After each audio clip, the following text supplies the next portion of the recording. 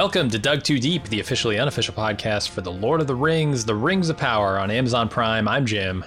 I'm Aaron. And today we're talking about Season 1, Episode 3, Adar. Aaron, how'd you feel about the second week? Big Papa. Adar means father, as far as as best I can tell in Elvish. Okay. I thought this was a little bit of a creakier episode, especially the parts in Numenor. Like, I felt like it was just reaching a little too hard. Like, maybe I started to feel the 8-episode compression that, like, they just quite... Now, I got a lot of pleasure out of that because, like, I'm a whole fucking Elendil the Tall here. Woohoo! Oh, and there's Isildur. Oh, Winter of Venarian's far behind. Because I'm really interested in the lore and, you know, the appendixes of Lord of the Rings. But if you're not that person who just gets a thrill of pleasure of like, oh, these are going to be some big players later on, I don't know what you made out of a lot of the Numenorian stuff, because it made both factions just seem like assholes. Galadriel was a very unpleasant person this episode, and quick to take offense and impetuous. And the men of Numenor were just like world-class stink eyes, you know, like they're mad, that peerless mad dogging going on the entire episode.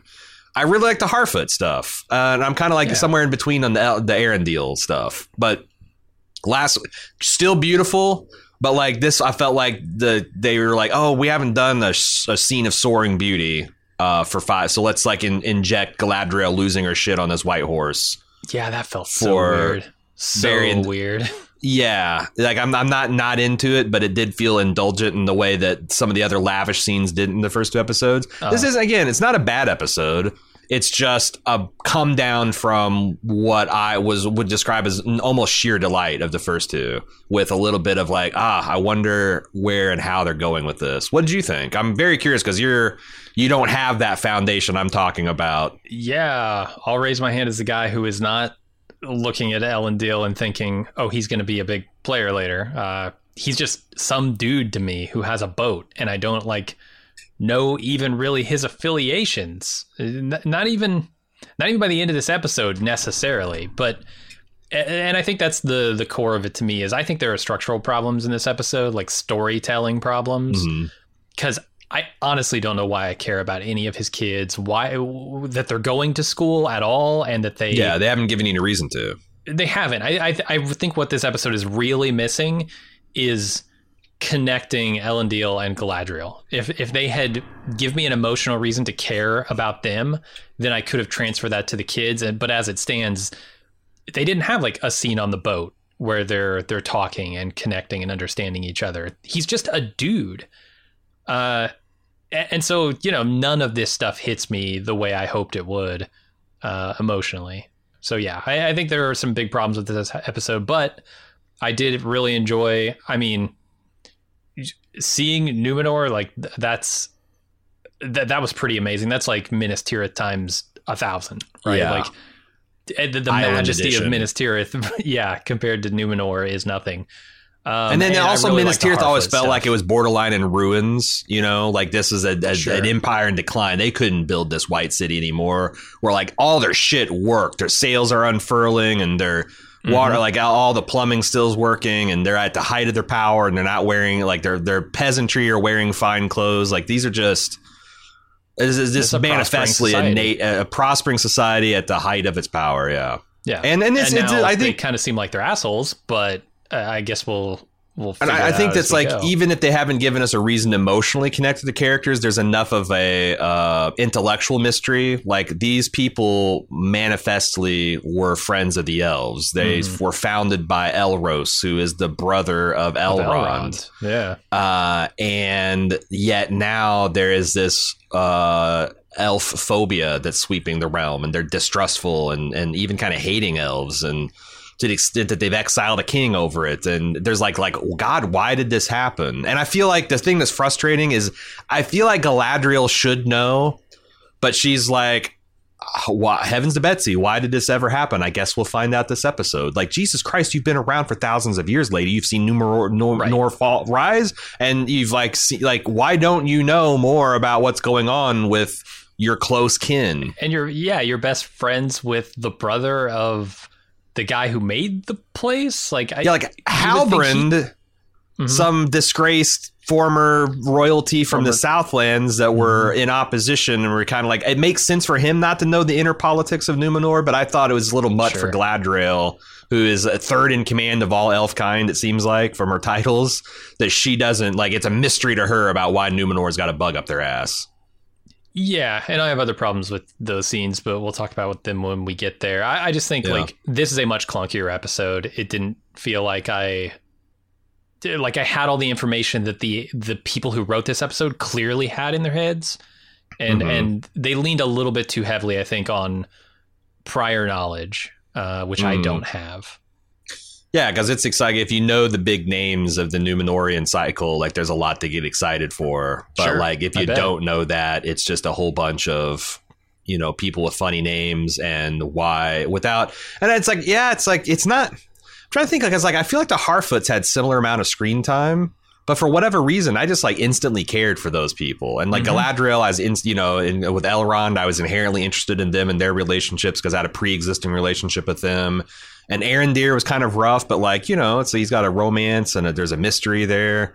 A lot of that stuff that worked, it just didn't seem like it worked in Numenor nor the slave camps of the orcs, Yeah, I guess I'm more okay with them setting up characters in the early going. And granted, this is still the early going. Early going, sure.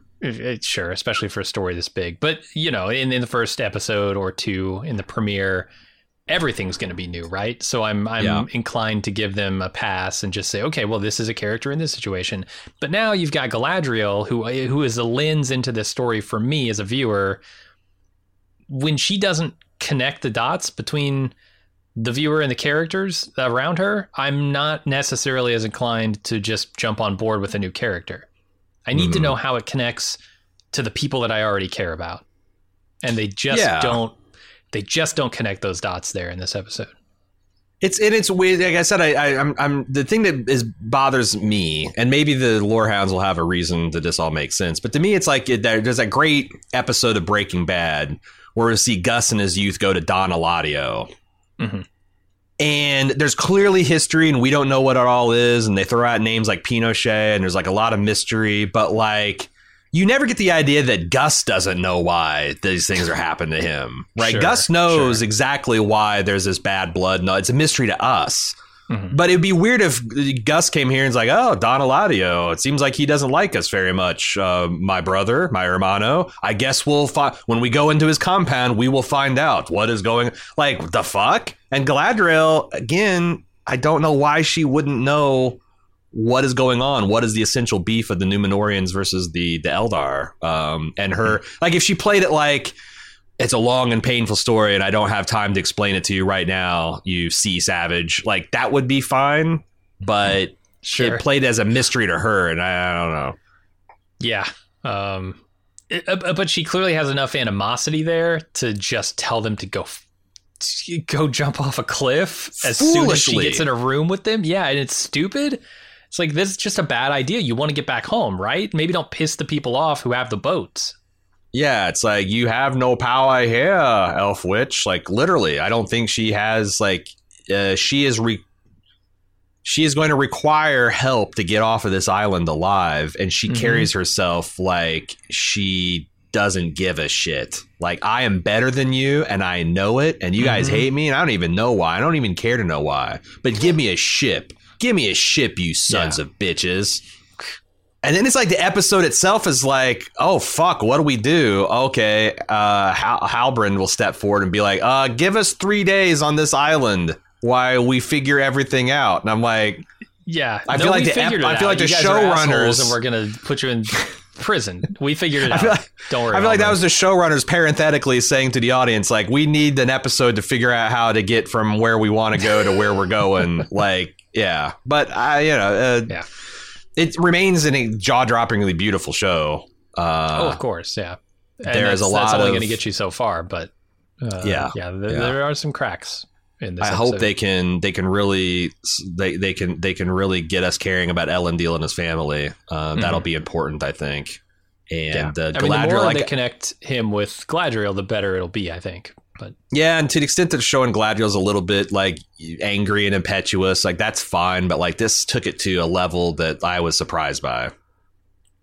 Yeah, I mean, at least they seem to have a mission now, so they'll get to spend some time together, maybe connect a little bit. Yeah. There's a lot more Rings of Power to ponder. We'll be back right after this short break. And now, let's dig a little deeper on Dug Too Deep. How about we spend some time doing a recap? What do you think about that? I think that sounds like a splendid idea. All right, we start off with Arondir being taken to an orc camp. It's a work camp. They're digging the tunnels for the orcs in the name of Adar, which is the title of this episode.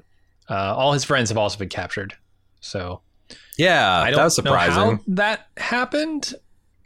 There's no discussion. Like, hey, we were walking back to our homelands after giving up the watchtower, and we just got fucking hijacked, man. Or we were looking for you, and we found this tunnel, and we went in to see if you were there, and got captured.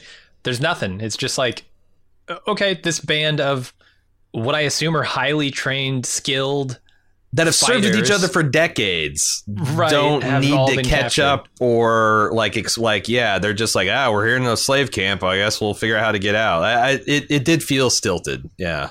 Yeah. A little clunky, like a lot of things in this episode. And it's just, I did like some of the world building, like the idea that the orc who are famously, they're like vampires. Sunlight is literally painful to them. That was the big thing about, you'll recall the Uruk-hai, which is the orcs perfected, where Saruman did some magic and some gene mixing and made orcs that were larger, stronger, and could endure sunlight on an indefinite basis. That explains it. I was like, I don't remember them being sensitive to light from Lord of the Rings, but yeah. He modified them. That was like the big thing about, you're the orcs perfect. You were a ruined, but now you've been perfected and pump, gassing them up that way.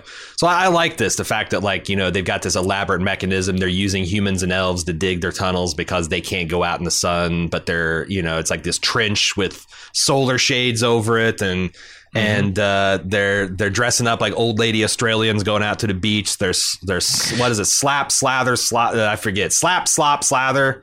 What slip, slap, slather? I forget. It's like you got to put on and slap on a giant hat, slather on sunscreen, and slip on a sun cover. They're all going around like that, And Julia Roberts trying not to be recognized by the press. Yeah, or like she's in like some late game Ocean's 11 business. But yeah, they sell the reality of this as an open air misery pit, essentially. Yep. All right, then we go to Galadriel waking on the boat, and she meets the boat's captain, whose name I don't think we get yet. But this is Elendil. And he says her questions will be answered when they arrive home, which turns out to be the land of the star, the westernmost of all mortal realms, the island kingdom of Numenor. Wow, got the full roll on there and everything. I had to. It's so obvious, like she's doing it every time she says Numenor. It kills me every time it happens, but yeah, it's fun. I thought this crew mad dogging them both like relentlessly. I really wanted a bosun to come up and be like, all right, you lubbers, get back to fucking work. You can lollygag and have your eyes rolling around in your skull sockets after you swab the deck and all, because it's like, like the whole ship is just like takes time to just stink eye. Poor Galadriel and Halbrand here. Yeah, especially with the training scene that we see later.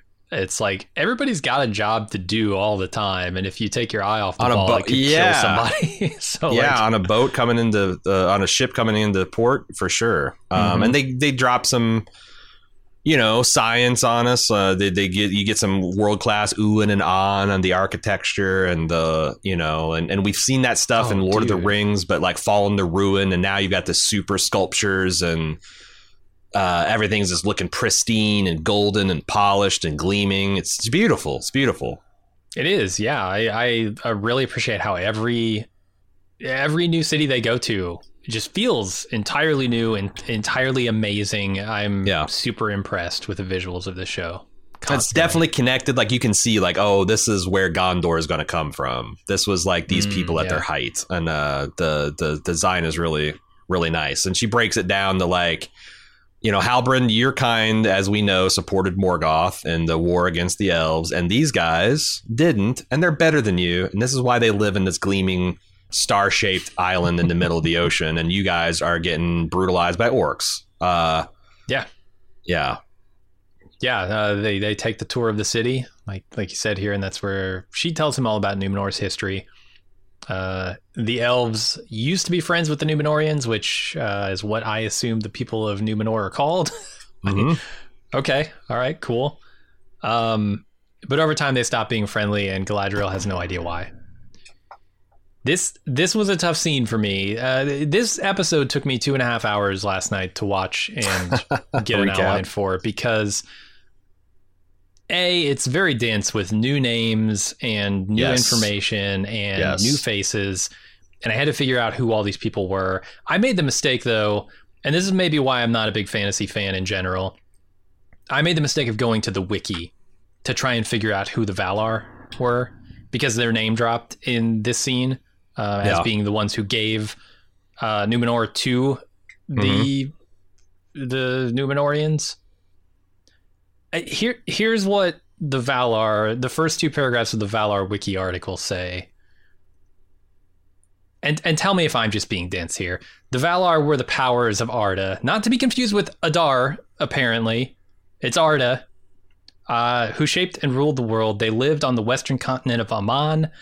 The Valar were the 14 Ainur, who, after being molded of Iru's thought, entered Arda after its creation to give order to the world and combat the new evils of Melon. Melkor? That Melkor, yes. That's gibberish to me. That's just absolute gibberish. What am I supposed to do with that? How do I get a foothold into, when literally everything is made up, where do I even start? You start clicking on them blue links and turn them purple. I mean, the thing is like the Lorehounds gives a great introduction to all this, but it's like, it's something where you can study this shit at a college level. And also you can just ask your friend Aaron here, and if I can't answer it, then we'll get the Lorehounds to do it. Do you not know who the Valar are? Because the Valar are essentially the demigods of the pantheon here in Middle Earth. They are they're all kind of jointly like the Jesus Christ figure, where like the way I understand the Bible mythology is God created the sun, and through the sun he created all other things. So essentially God created the sun. And so Iru Ilúvatar, the god of the Middle Earth, created these divine beings and said, hey, I've written a musical composition, and we're all going to sing it in harmony. And that joint is going to be an act of creation that essentially weaves the world into existence. So yeah, they're the demigods that did not create the elves, and they did not create men, but they were the ones that were supposed to like shepherd them and teach them about the world and kind of bring them into the children of Ilúvatar situation. Gotcha. Yeah, this is like 10 times. No, this is 10 times more complicated than Christianity, and I don't even get that. So, right. Yeah. No, it will take me literally the entire run of the Lord of the Rings, the Rings of Power, to figure this out. But that's fine. So the thing to understand about that, men are mortal, elves are immortal. That's the key difference between them. And men are not allowed to go to the land of the Valar, the Undying Lands. That's only for elves that are too worn out from Middle Earth to get to go to. And Numenor is the westernmost isle. If you sail any more west, you're going to reach the Undying Lands, and they're not allowed to go there. So as a reward, they got off the hellhole that is Middle Earth, and they got as close as you can get to the gods without actually rubbing elbows with them. All right. because they're still riffraff. They can't enter the bar, but they can stand That's outside. the thing. They can't It's like enter it's the a concert, great but they can stand honor. outside and listen. It's a great honor, but it's also a constant reminder that you're not good enough for the Western lands, right? Brutal. Yeah. Yeah. All right. I knew there was something going on with Halbrand when he's looking at the blacksmith, and he looks pretty long and hard at him. And through the course of this episode, I'm trying to figure out, okay, what's he going to do with the blacksmith? Why is he eyeing him? And then we find out later. So Galadriel and Halbrand are taken to the Queen Regent, whose name I don't know. She's only ever Muriel. Okay. Mm-hmm. Galadriel asks to be given a ride home, but she's pretty confrontational in her approach. So Halbrand takes over and manages to talk them into letting them stay for a few days. And afterward, Halbrand steals Galadriel's dagger back from the captain and gives it to her. Yep. Like I said, this is a weird scene because, Galadriel knows she needs to get off this island. She knows that the buzz is harsh between the elves and men here. And she comes right out the bat. I am the most glorious elf lord who ever lorded an elf. And I demand from my inferiors a goddamn ship. And everything you've got was given to you by my people, by the way. And you played a blood price. I'm ready to pay for blood right now for this ship. I don't have a sword. I don't got a ring of power. I'm standing before you essentially mother naked. And I'm making it just made her seem delusional. And I get that she's, again, younger, impetuous, and full of rage. But oh my God, she's got so much ironing out before she becomes the elder elf, the elder Eldar stateswoman that she eventually becomes. And it to me like a little much. But I think they're trying to really fast tell the enmity. Like, it's like, I don't know. She didn't act like a person who was sad about the relationship falling apart. She sounds like a person that's angry about the way they yeah, to the point where I thought the show was maybe trying to tell me, this is why they stopped letting elves into Numenor. Because elves are just dicks. Because they suck. Yeah. These are they're kind of just lorded over you. Like take you for granted and to make crazy demands and not even with a buy or leave. Yeah. Yeah. So I that's my assumption going forward, but I'm sure. And they might be telling that because it seems like all the elves other than Arondir kind of hate all the men, even the righteous ones on Numenor. So that might be they're trying to just really emphasize that family struggle between the children of Iluvatar here. Sure. I was a little surprised that a soldier couldn't feel a dagger being lifted off of him, but I don't know. Maybe elven weapons are light. Maybe he's cool with it because the other thing is even if he wasn't aware it's being boosted, at some point he would be like, oh shit, where did this crazy elf dagger that was on my belt go? And probably knew to at the bar. So I think I had that question too, but on second watch I was thinking, you know what? I bet he knew and approved of the dagger being taken. Okay. We'll see though. I might be wrong. I was super confused by some of the stuff that's happening at the end of this scene between the queen and whoever the hell this other guy is, who doesn't have a name either. This guy is Al Farazone. Al Farazone. Okay. It could be pronounced differently, but again, this guy figure is going to be a guy to watch in the weeks and seasons to come. Yeah, maybe glorious beard and hair, by the way. Oh yeah, he looks fantastic. I would love to have that hair, but maybe this is a symptom of being somebody who is new to this world and doesn't have the back knowledge. But when he's talking about we dare not invite your father's cloud back overhead, I felt like it was a little much because I don't know anything. I don't even know her father. I don't know who he is or what significance he would have other than he's probably royalty. But and you'll find that Elendil will tell her that there's a king that was pro-elf, but he's been kind of imprisoned in his own castle. Tower, by the end of the episode, it's apparent that she's gone to talk to him about this. But that's even weirder based on what I understood about the episode. So yeah, I think there's some subterfuge going on with the queen and all this stuff, but to what end? I don't know. Yeah, it's just with all the other adjusting I'm having to do, and just all the other bulk apperception that needs to happen here. It's a lot. It's a lot. Anyway, here's where I start to have like actual problems with the episode. The Queen briefly mentions Captain Elendil and his son, and then we watch somebody who, like, through the language of cinema, I guess I sort of understood to be his son, but I didn't even know the captain's name or why I should care about him at this point. Yeah. The son's name or why I should care about the captain's kid at this point. So some kid on a boat somewhere in what I thought might have been a flashback to Elendil's childhood, who knows, but it's not. It's his son, is being trained on a ship, and his sister, after the training, shows up and asks where their father is. It's a really awkward transition for me. I think, like you said, the language of cinema says that when you trail off with he's a captain at sea now with the son trying to follow him, and you smash cut to some young guy on a ship. But they smash cut to the captain, which I was like, okay, I was actually... Isildur could be a sea captain at this point, following after, but then he's just a cadet. Yeah, I guess it was a little awkward. But this guy... a little awkward. Isildur... You'll recall from the prologue of The Lord of the Rings is the guy, Elendil is the old man who struck the fatal blow against Sauron, and then Elendil is the guy with the shard of Narsil, the sword, cut the fingers off of Sauron and cut the One Ring. No, Isildur, his son. Oh, wow, okay. Elendil is the old man that did the Leroy Jenkins rush and got beat down and his sword shattered, and then Isildur is the guy who cuts the ring off his finger. So, okay. Damn.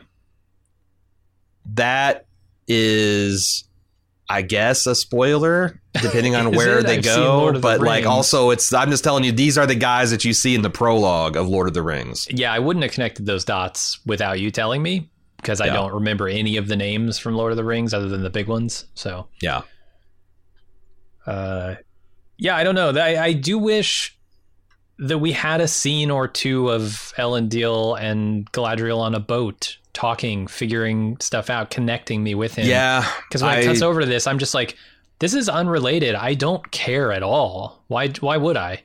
Yeah, I feel like that would be better, but I also feel like they're definitely setting Isildur up for the essentially hero's journey, that he's Luke Skywalker. He's wanting to go to Tashi Station. Hero, yeah. But his dad's like, no, you got to keep your nose to grindstone and do this. And, before you can do the thing you really want to do. Like I said, it's a much more immature, just starting out life Isildur than I was expecting, which isn't a problem. It just was a surprise. Yeah. I do wonder how shit got so out of control on this ship, because it's a clear day. It's super clear. And there are like no real waves. I guess maybe there can be a lot of wind without big waves, but seems fine out there. And suddenly people are swinging from the sails. Right. Yeah. I guess with big sails and then the wrong mistake, I guess you can get there. I think that's what it is like the sail is full of wind, and he just untied a corner so that he was going to go flying. If it's wind pushing a big boat, it's going to have the energy to send you overboard. Totally. I thought a lot of the sail work was dodgy. It just looked like dudes were running around untying and tying various cords without any kind of real understanding of how this stuff would work. But this is a really weird rigged ship. Like, I don't think there's ever been a ship like this in history where it's like it's got these junk full batten sails like you see on like the sailing ships of the East. But they're like square rigged like a European sailing ship. And they furl like wings. It's beautiful, but like I have no idea that deck work looked improvised. It's essentially 12 Galadriels on deck pulling on ropes. Yeah, they need a master of ships out there telling them how. And also, this Isildur's sister, Iarian, I think is I do not remember them having a sister. But then again, Tolkien didn't necessarily write a lot of strong, compelling female characters. Eowyn kind of notwithstanding, I think she might be a show creation. Okay. I'm not sure why. Maybe they're trying to find, like if they could give this all to his brother Anarion. But then it's like, well, you got too many dudes in the show. So I'm not sure. I'm curious to see what her role is, because it seems like she's just kind of the dutiful, doing everything right to the brothers who are stepping out, maybe. I don't know, because there's some discrepancy about whether or not she was actually going to apply for the Builders Guild toward the end of the episode. Reapply, and she says, I think. Well, no, she says that Isildur talked her back into it. So, like, I think it's interesting that, Isildur is going off on his mission and forsaking, his sea trial or whatever it is. But at the same time, he's talking her into it. I think that's showing some kind of... He's going to make up for going off and doing the thing his father doesn't want him to do by having his sister... Getting his sister to do the thing that he does want her she's supposed to do. Yeah. Well, that's interesting. I'm curious to see where it goes because they also, like I said, they make a reference. It feels like we missed an episode because they make a bunch of references to like the western land or the western shore of the island has nothing for us now, boy. Like Isildur thinks it, but like we have no idea what any of that stuff means. Sure. The show's giving us nothing. Yeah.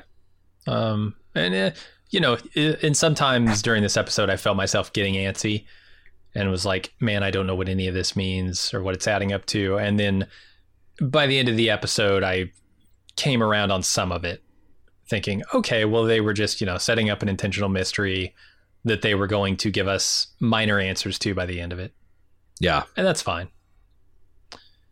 So we're back with the Queen Regent. She asks about the meaning of Elendil's name. Apparently it means elf friend, which is kind of a problem in this place. And the queen questions him about his loyalties, and then she asks him to perform a service and gives him a sword. I'm like, Jesus Christ, is he? When I first is he going to have to try to kill Galadriel? Because the way it's kind of like Godfather, like I want you to do this service for me. I assumed she was going to have him sort of sneak her out the back door onto a ship and take her back to Middle Earth. They show the white tree. That's not it. The famous white tree of Numenor, which is going to be the sire of the white tree in Gondor that will reflower when Aragorn takes over at the end of the Third Age. And this itself is a lesser descendant of the mighty trees of the Valinor, I believe. I think I looked this up last week, and there is like an unbroken chain of, each fruit is a little like the each generation is a little lesser. It's like, oh, they look just like it, but they don't give off light like they used to, and then they don't give off light at all, and like these aren't even as big and glorious, but they're still so like this is again another thing that shows the kinship of the humans and the elves at one time. And I liked Elendil, the detail here of like it literally means one who loves stars, because we know that if you listen to the Lorehounds, the elves are very much enamored with stars and starlight.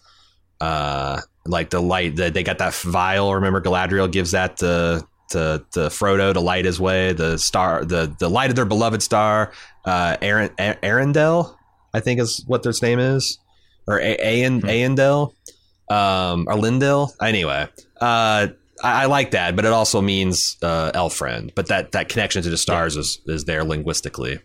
Okay.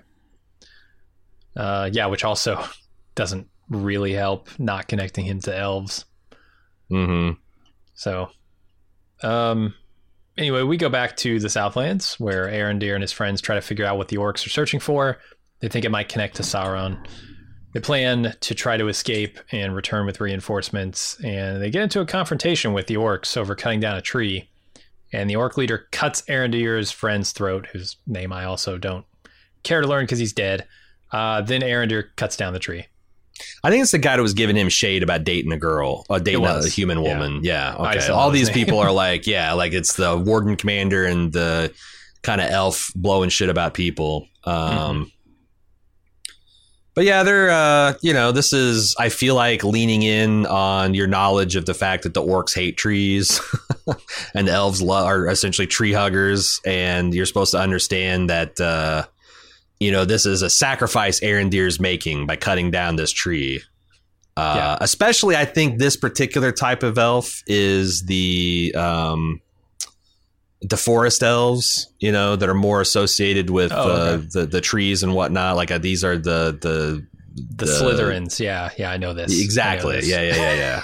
They hang out at Lothlorien because they've got like that similar kind of like cloak that they looked like. I believe Legolas is one of those types of. I called them gray elves, and John lost his shit.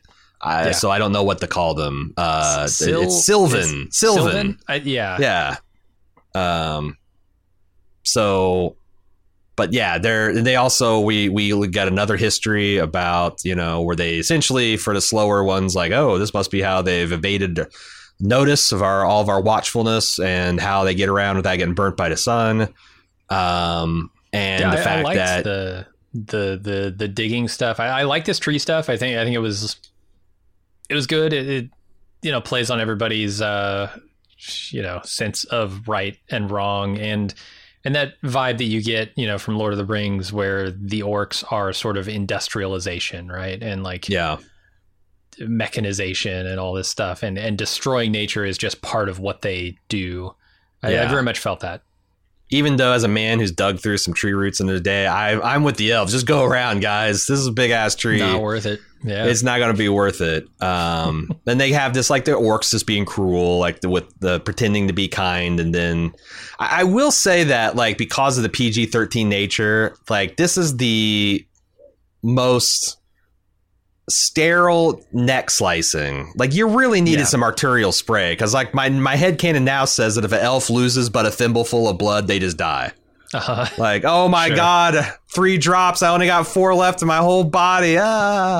Because at first I thought, like, well, it's not supposed to be fatal? Because he's not bleeding, and it was the orc just kind of fucking with him, giving him like a paper cut, and then now he's just gonna die. So yeah, I mean, silly me, I always assumed that intentional throat slicing means fatality, is 100% lethal all the time. But then again, I've seen Westworld, so who the fuck knows? We hear this Adarg fellow that is there wondering, like, they're making a connection to us. They're like, oh, it's Morgoth has a successor, and it's this Ardor guy, and Sauron said to have many names. I wonder if it's him. Mm-hmm. We will see, because we're kind of like last week wondering the Meteor Man of Sauron. Sure. Also, they're one of the elves, when they slit the guy's neck, the Watch Warden called the orc that did it the Huna Haravan, which I looked it up, and I think it means a cursed wild thing. I'm pretty sure about the accursed. I only found the Haravan, like, conjugated with things that meant, like, a person from the wilderness or a wilderness area. So, like, if I deconjugate it, I think there's something wild or savage. So he's saying you're an accursed savage, you're an accursed wild thing. We'll see what John makes that translation. Sure. No, it's appropriate. I like a lot of stuff happening in this scene. I think, like, the water stuff that they were doing was appropriately suspenseful. Because you knew it was going to do something. My seat. Yeah, because you know he's not just going to give him water. Why would he? But then you see, you know, it's not poisoned or anything. A couple of them drink it and it's fine. And I'm thinking, oh, maybe he's just toying with him, you know? Yeah. And then he cuts whatever his name is throat. And you're like, oh, just to punish him for defiance. And Arondir taking the it's like he whispers through the tree, like, oh, it's probably Elvish for I'm so sorry, brother. Right. But he uses that, like, that's the whole point of doing that, is to get up so he can see the tree line so they can play. And there's like a great escape type of. Yeah, he's the cooler king going up there to lay eyes on the surroundings. Yep. All right, let's go to Galadriel monkeying around in Numenor, covering her ears to blend in, but eventually Elendil finds her, and they trade barbs before Elendil speaks Elvish and volunteers to take her where he's from, which obviously interests her. And boy, do they ride horses there. Boy, do they ride horses. And the horse the horse itself is also cheesing. Like, the horse turns to the camera and closes his eyes and smiles. Like, it's beautiful in a disconcerting way. I'm like, she's taking too much pleasure in riding this horse. Why is she so into this horse? It looks like a freaking Renaissance painting in motion. It's beautifully shot. It's the most beautiful horse I've ever seen. It feels like the most indulgent thing I could imagine also. Because I don't know why it's here. Especially since Galadriel, it must be said, is just a giant bitch. Sure. Like Elendil comes up, it's like, I'm within rights. Like, I'm going to give you some ship stealing advice under the guise of like reminding you that like, hey, you're not free to go, much less to steal ships and stuff. And she's essentially goes, who is this mortal that thinks he knows who I am? It's like, I don't know, the guy with the sword that's going to drag your ass back to whatever cell you're going to be going. Like, what? I don't know. Maybe she's just so magically powerful that she could just slay the entire city of Superman with her bare hands. But I never got that idea, you know? And it just seems like she's so foolish. And then a smash cut to her, like, idiot delight at riding this horse. But I do like, Lord of the Rings has a long history of horse performances. I'm reminded of my favorite thing in Fellowship of the Rings, where Liv Tyler essentially tells her horse to run faster, and they pan to the horse, and the horse does like fuck yeah, I'm gonna give it all I got, Arya, and she's like, he like paws the ground even harder, and like this horse is just cheesing it so hard. I laugh so hard. I did too, and I don't think that's what they were going for, right? They're not going for a laugh there, but they got one. But I think that like elves are so free that physical confinement is like essentially painful to them. Like they're supposed to be living their lives under the stars and sun, and you're supposed to get the idea that she's been cooped up and skulking around in shadows and like just running, connected to the sea and nature on this beautiful white horse is like literally recharging her batteries. Like 5 minutes. I mean, I know, if man. they had spent any time there whatsoever, that might have played. But it's been literally like the first thing she does is escape and then go to the docks. That's it. Yeah. They talked about Melkor twisting the elves and the orcs. It turns out he just locked them in a room for a day, and they just did it to themselves. They came out like, oh, what is this sign? It burns us. Put them in time out. Little dramatic, these elves. Yeah. They twist themselves a little. We got a lot of rings of power to ponder. We'll be right back after this short break. And now, let's dig a little deeper on Dug Too Deep. I was thinking during this scene here, that he was not just giving her advice on not stealing ships because she's a prisoner or, a guest. Mm-hmm. But I thought he was tasked with taking her on a boat to Middle-earth. So, like, this whole exercise with her was fruitless. It was just like, no, you don't want to steal a boat because I got a boat. Let's go. And that turned out to not be true, but that's the impression I was getting through this whole episode. Yeah, he's just that his mission wasn't to kill Galadriel, but to essentially, guard, be her bodyguard, close guard. Yeah, and I think take her to the place where they're a little more friendly to elves. I don't think he was supposed to do that. I really don't think that. No, I don't think the queen wants her to explore their laws and get clues on what she's supposed. No, yeah, I got that was Elendil. That was Elendil.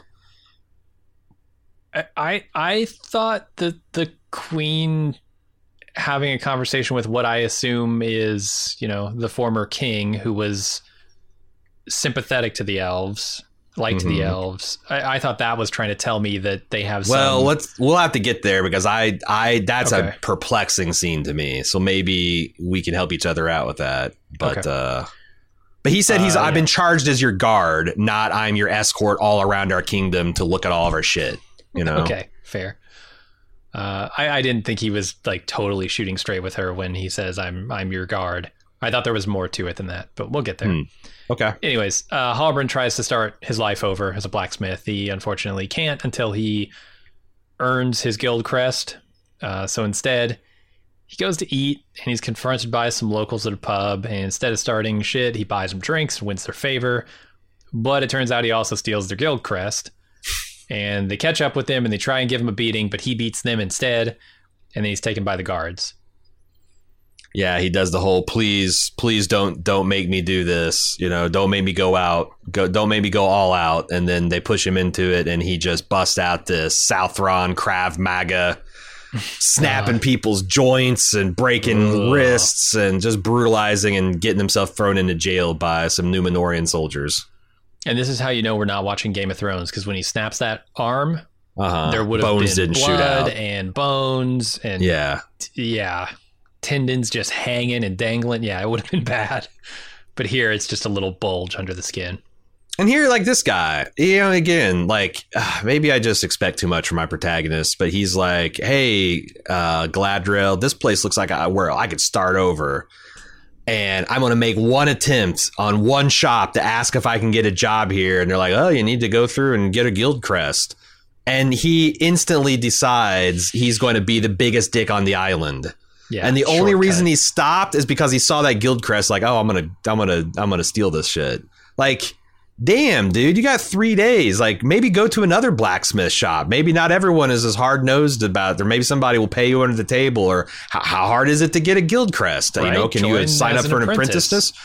Because like it'd be one thing if he tried this and like he just like there's this. Well, they just hate Southrons. Like, you're not a Numenorian boy.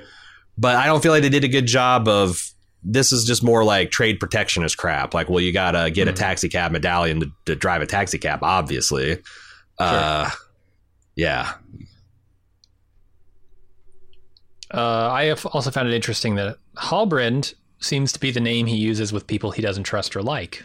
And also Galadriel, which is interesting. I mean, we'll find out more about that later. But I thought that was his real name. The name he was given out was his fake name, but... I don't know. I mean, he gives that name to these people who are beating him up. So, and he says, but after he beats him up, he says it's how, like, but I don't know. Cause like, when he was saying, when he's saying my name is depends on whether I like you or not, he is falsely sucking up to them so he can steal their shit. Sure. So he's given in his trusted name. Yeah. I thought it was the inverse, but you might be right. Honestly. I don't know, because Galadriel, by the end of the episode, finds out things about him. Yeah. That I assume he wouldn't want her to know when he tells her his name. So yeah, we'll see. Galadriel explores Elendil's Hall of Lore, which is not a euphemism. She's impressed, and then some writings from a human spy in a tower dungeon are brought out, and they contain the Mark of Sauron. Galadriel realizes then that the mark isn't a sigil, it's actually a map of the Southlands. And the writing describes a plan to create an evil realm if Morgoth is defeated. Sauron may have already returned. So this is something that people started to piece together last week. And if you've ever seen a map of Middle-earth, especially a map of Mordor, where you don't simply walk into that, you see that it's kind of surrounded by this ring, U-shaped ring of mountain chains, and Mount Doom is right smack in the middle of it. Nice. And so this is essentially a representation of what will become to be called Mordor. Mm-hmm. And a lot of people pointed out last week that like the Southlands is essentially squat smack in the middle of where Mordor is going to be in the future. So we are getting on the ground floor of a Sauron opportunity here. Right. I want to invest. Yeah. I'll sell at the right time. Trust me. I know when it's coming. I was pretty impressed with how they convey that information. And even I, as someone who's not super familiar with the lore, was able to pick that up. As soon as they said a realm that was designed for evil, I'm like, yeah, okay, well, this is Mordor, obviously. Yeah. And then showing us the visual of it lining up to the map, I'm like, yes. Oh, the map work they do is continued. Like, I thought that was tasty, that you had a map that's a paper map, that's a table map, that's then like like a CGI. Like they really do a good job of grounding you to the places where you're at. Yeah, so I do have some other questions about the lore here. So Elendil's talking about how the king, how this place came to be. Elros made it, who's Elrond's brother, and then you had a king whose name I don't know yet, but that king was driven from the throne because he was sympathetic to elves, but yet he somehow also preserved this place, which is a haven of elven learning and knowledge. Yeah. How do you get a land that is so fervent about their elven hatred that they oust their king but do not burn this place to the ground? I wondered that myself, especially since the Queen Regent Muriel said that we have hated elves since the time of my grandfather's grandfather. So, Jeez. Like, is this a father who, like, Is this her father, the king? Is he like got religion recently of like, I've actually gone to these halls of law, and it turns out we're elf friends and we shouldn't be doing all this shit. And he got imprisoned for telling the truth, essentially, or what is the deal? I just don't know how a guy like that preserves this place when he's lost all his power. Yeah. And there's a lot of background information about like Elros and Elrond, but like I feel like I want to let the show, give that that story room to breathe. I'm sure the Lorehounds will probably talk about it if you want to deep dive into it. But like the idea that you're supposed to ask questions of like, well, Elrond is an elf and his brother Elros founded a nation of men. What's up with that? Mm-hmm. And you might remember the Elrond is called Elrond the Half Elven, which might give you another clue about what's going on here. But I didn't know that. But I just assumed like, look, these guys fought this war and these humans helped them. They wanted to reward them, just like what Galadriel says. But then like what would cause that to go bad? That's the big question. Yeah, right. And I am actually interested in that. So. Then we get to what I consider the better part of the episode, the Harfoots. They're singing, Agreed. They're dancing, while Nori's parents worry that they'll be left behind if Largo, her father, if his foot doesn't heal. He thinks that Nori's going to be an asset in keeping them with the group. Turns out he's not wrong, though it's pretty indirect. Yeah.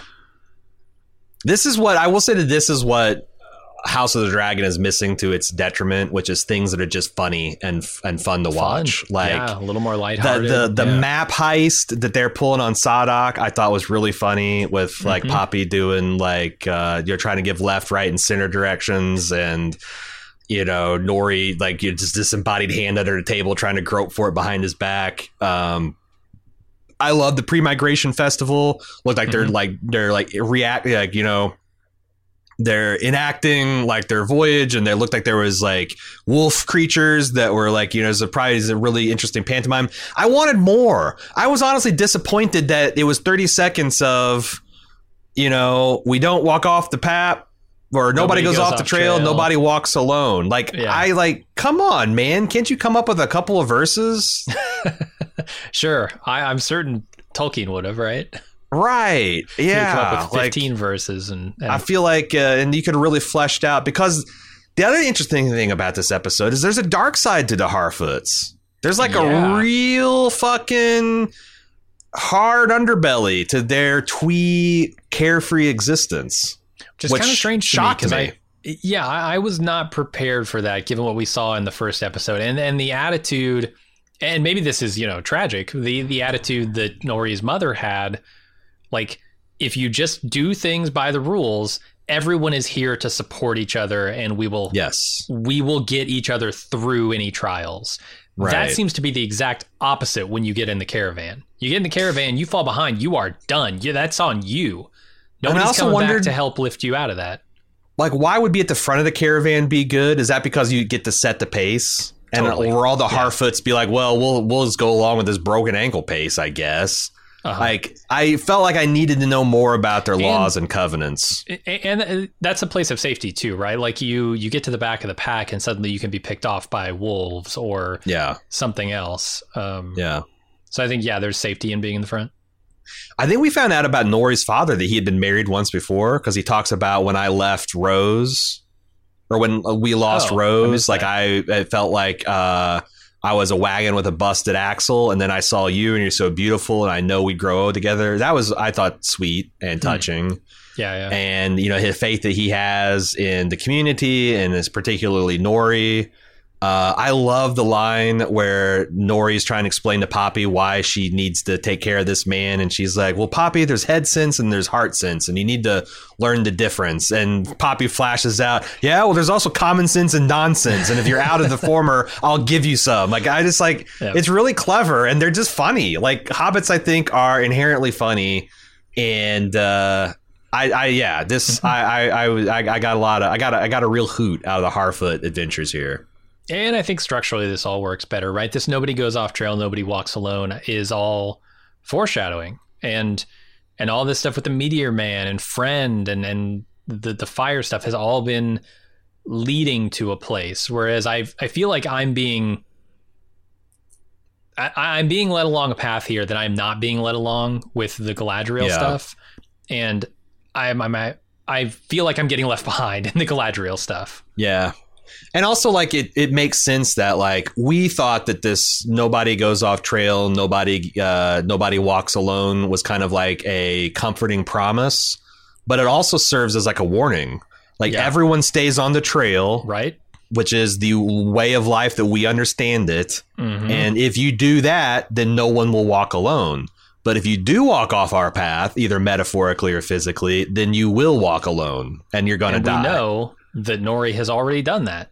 Nori's in the process of walking off that path. So it's a portent. And like it's this weird thing of like, it's not that the Harfoots don't love the people to get left behind. It's just they're hard asses about it. Like, you got to stay on the path and you got to keep up the caravan. And if you don't, like, you know, sorry, because like they are just it's like a mouse system of laws, you know, a small thing that's scared of everything, and if we stop and turn back, we might get snatched up by a mouse or a hawk or a snake, and everything's dangerous, and the only way we survive is by being hidden and safe and nimble.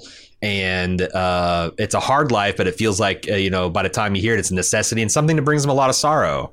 You know, and they're recounting all the people that got left behind in the other caravans. It's not like, well, although there is a total thing where too, I liked that, the bittersweet note of it all, right? Like, but like when Sadok says, you know, Dumblefuck Mick shit his pants, bees.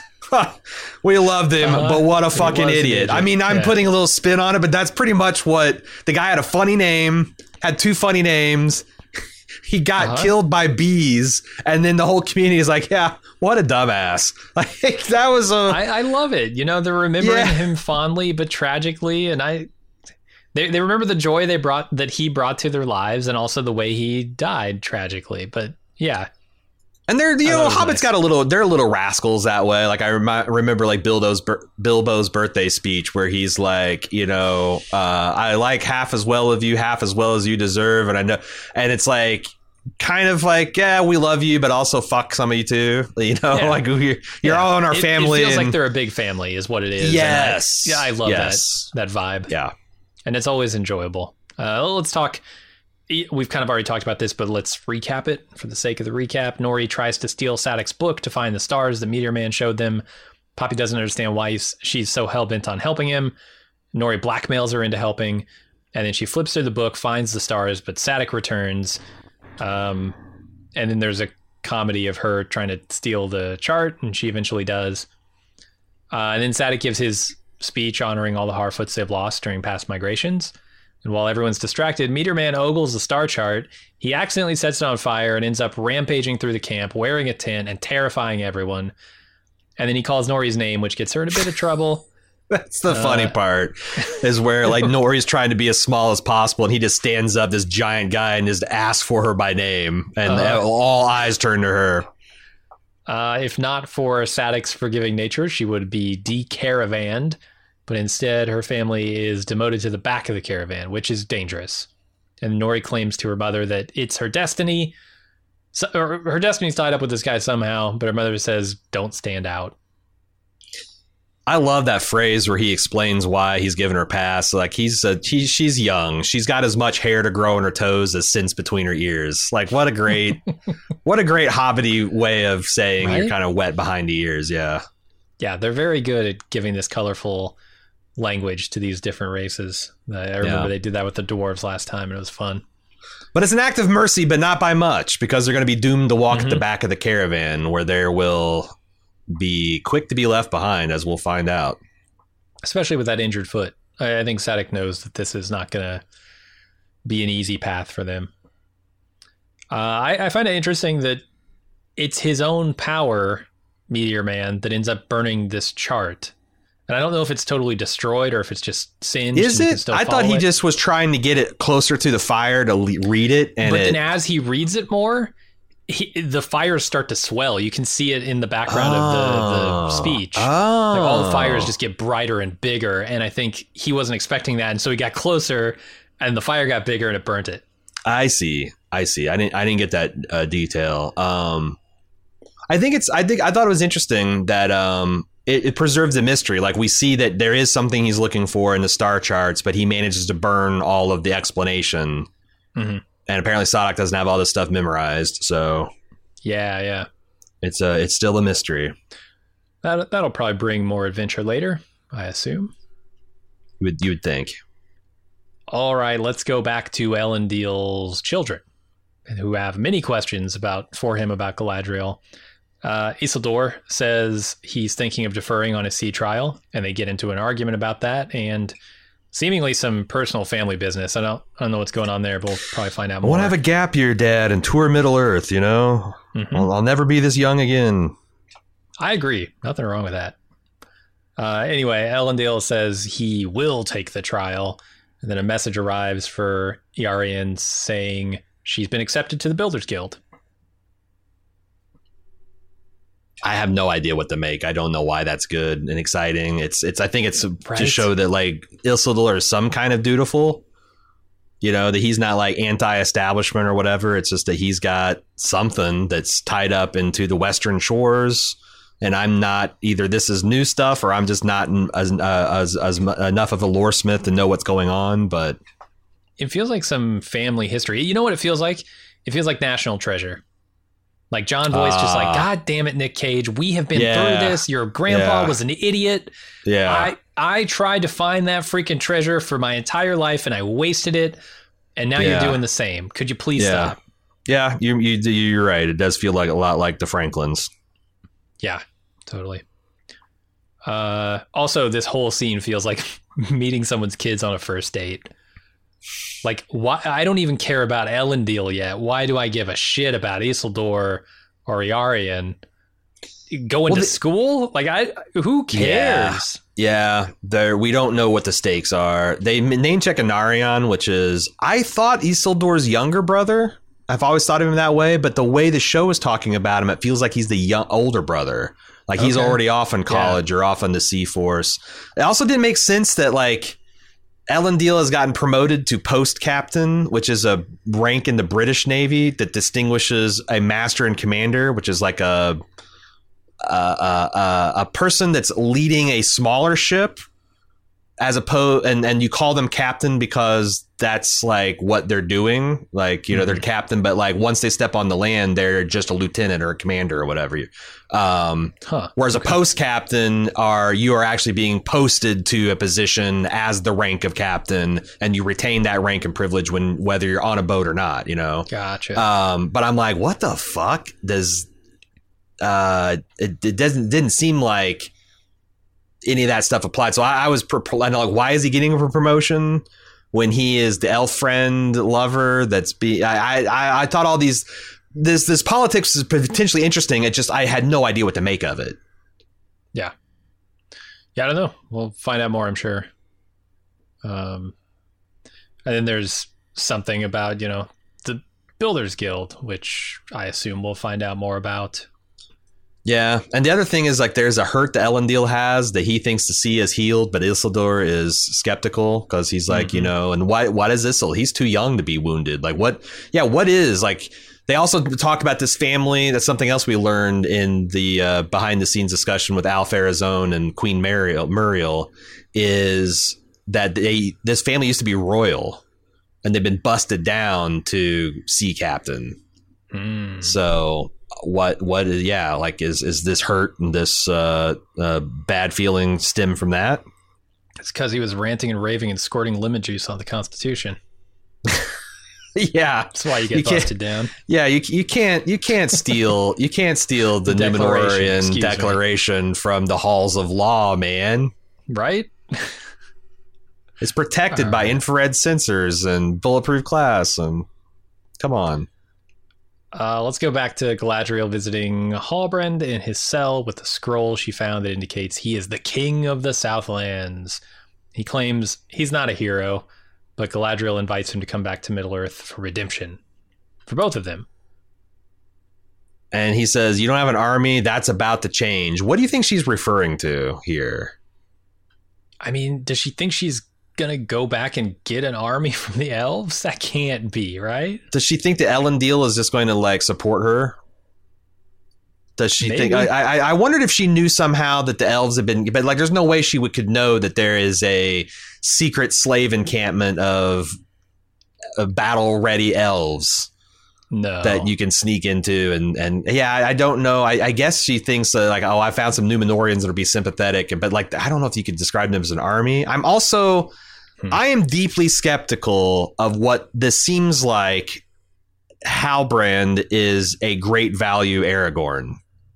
He's just, instead of coming from a long line of cool super dudes, you come from a long line of dipshits that was able to unite your banners from Morgoth. I want you to do that, except for me this time. Like, it's this Control C, Control V Aragorn, but like, we've done Aragorn, and this is a worse version of it. I'm a little nervous about the Halbrand of it. Like, we have yet to meet a human that I care about or find compelling.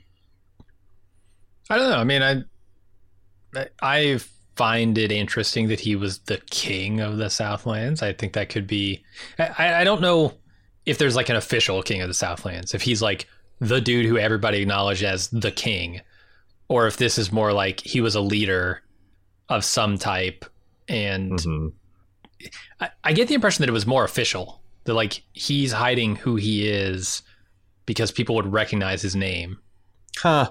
Yeah, So, I wonder if they're I don't setting know. this up that like these are going to be he's going to be a tragic figure? Because if you remember that Land of the Dead, the Aragorn comes and like, you know, it's prophesied only the king could command these dead warriors because they broke their oath to an old Gondorian king, and he's coming back with the sword and like, you will suffer me, you fucking ghost.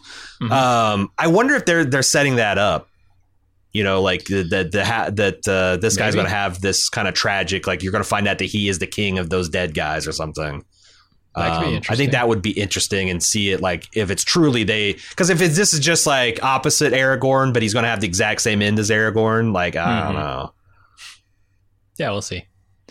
I had some problems with some of the language that Galadriel uses, and maybe this is me just not understanding the Valar or the creation song or whatever it is. Yeah. But when she says that the words fate or destiny are somehow lesser words than some elven word that she never gives. Right. What is greater than fate or destiny? Because those are just words that are describing universal meaning.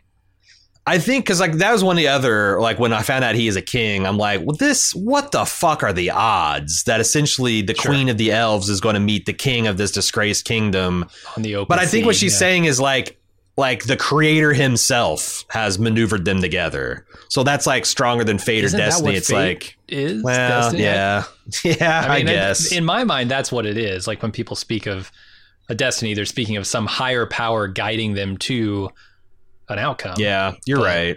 I guess I don't know. It's all, fantasy. Like the elves have some special connection to whatever the men don't, right? Yeah, I never forget that this is written by a Catholic, so there's also the aspect of like, yeah, fate and destiny are kind of like tarot cards and that kind of shit. But God's like, will is higher God's than all of it. will is the real shit, and Fair. I think that's what you're supposed to understand.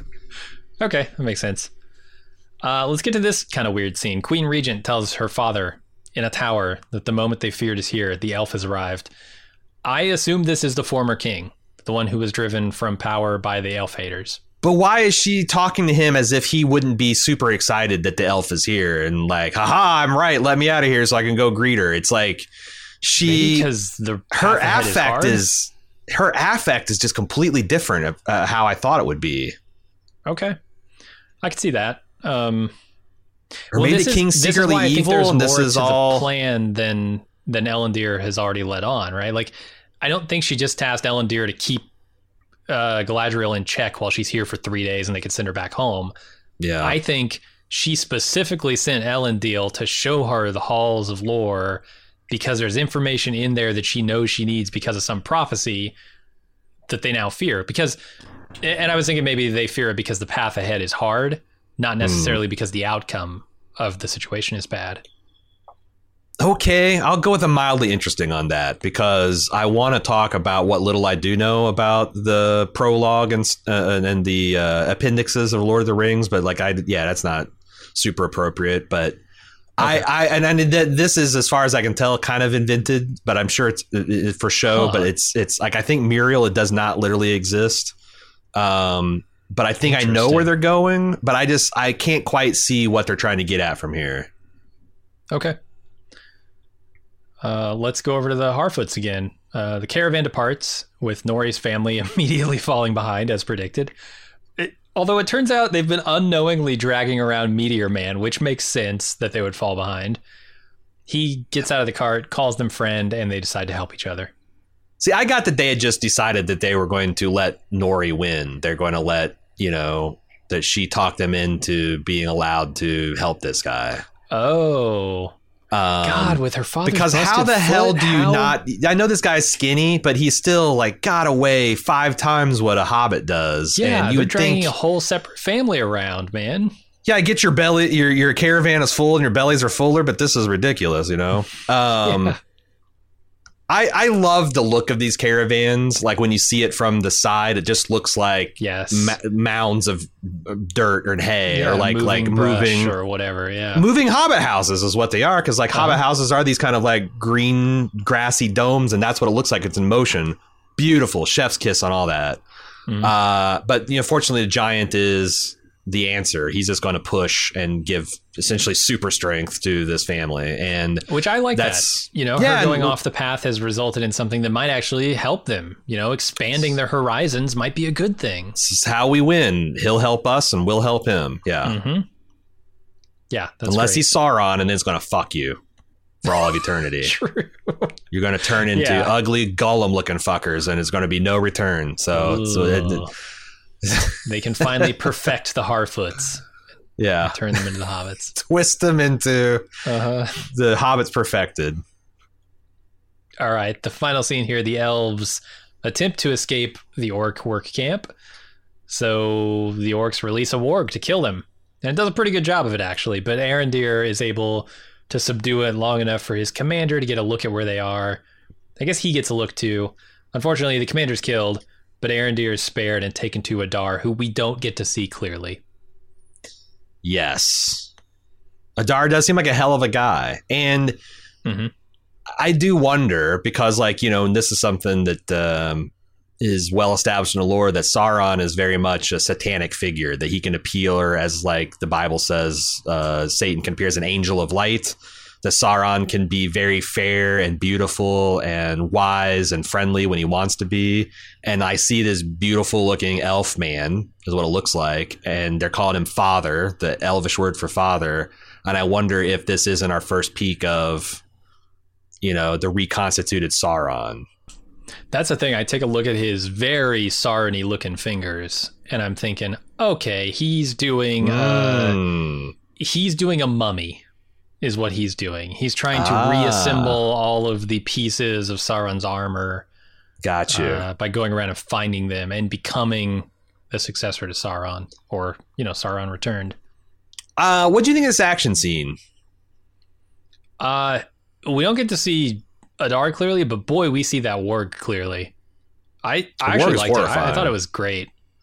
I thought the fancy chain work was really cool. Arondir doing the jump, Superman jump with the axe to cave in their sun shields and all that stuff. I do think that I think they need to pick a lane. They need to either go something that's kid accessible, and that warg tearing at the guy's guts is not kid accessible, or they need to lean into just like, well, this is dark, depressing, and we're going to have gouts of blood and the viscera, because it's just so weird to see this wolf rip apart an elf, and then they're just kind of like their tummy's bloody. Like it's weird to see an elf get its throat slit and just like a thimble full of blood leaks out.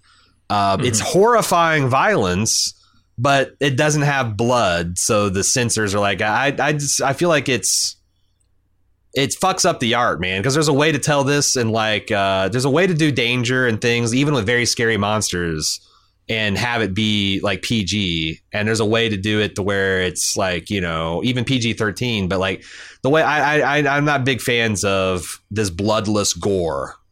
Yeah, I get that.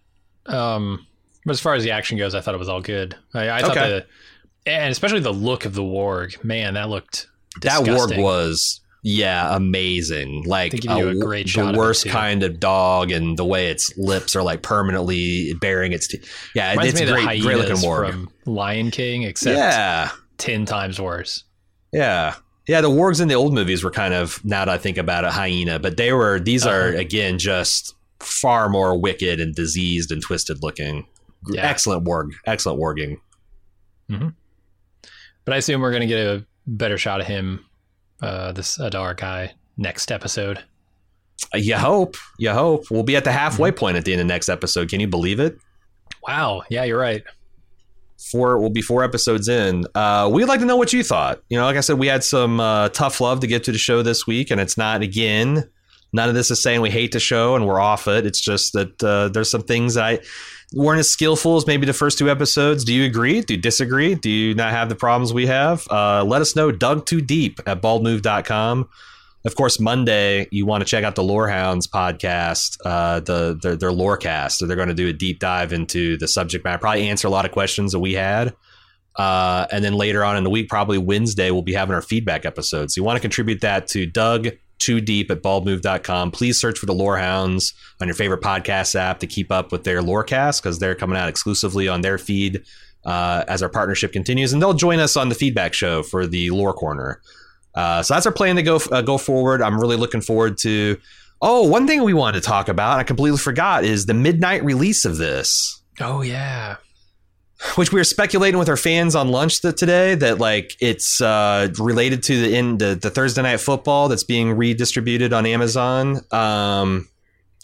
I don't know how much those fan bases cross over. I mean, I'm a football fan that's also a Lord of the Rings fan, but I know if I had to choose, unless my team were playing, it would be Lord of the Rings of Power all the time. But like, it's brutal because we already were having the prospect of, watching this, trying to watch it, to enjoy it and take notes on it within 12-hour turnaround time, essentially. Yeah. And now we have like 5 hours of that taken from us. So I'm going to have to stay up really late to watch it the first time and probably get up early to get my notes together, or get up super early to watch it twice in a row and get. So like, I wish they weren't doing that. But I think from here on out, it's going to be a midnight Eastern release time on Friday, early Friday morning. Mm-hmm. So I wonder what you guys think of that too. Dug Too Deep at baldmove.com. We will see you next week with the Lorecast and our feedback cast. Until then, I'm your host, Aaron. And I'm Jim. See ya.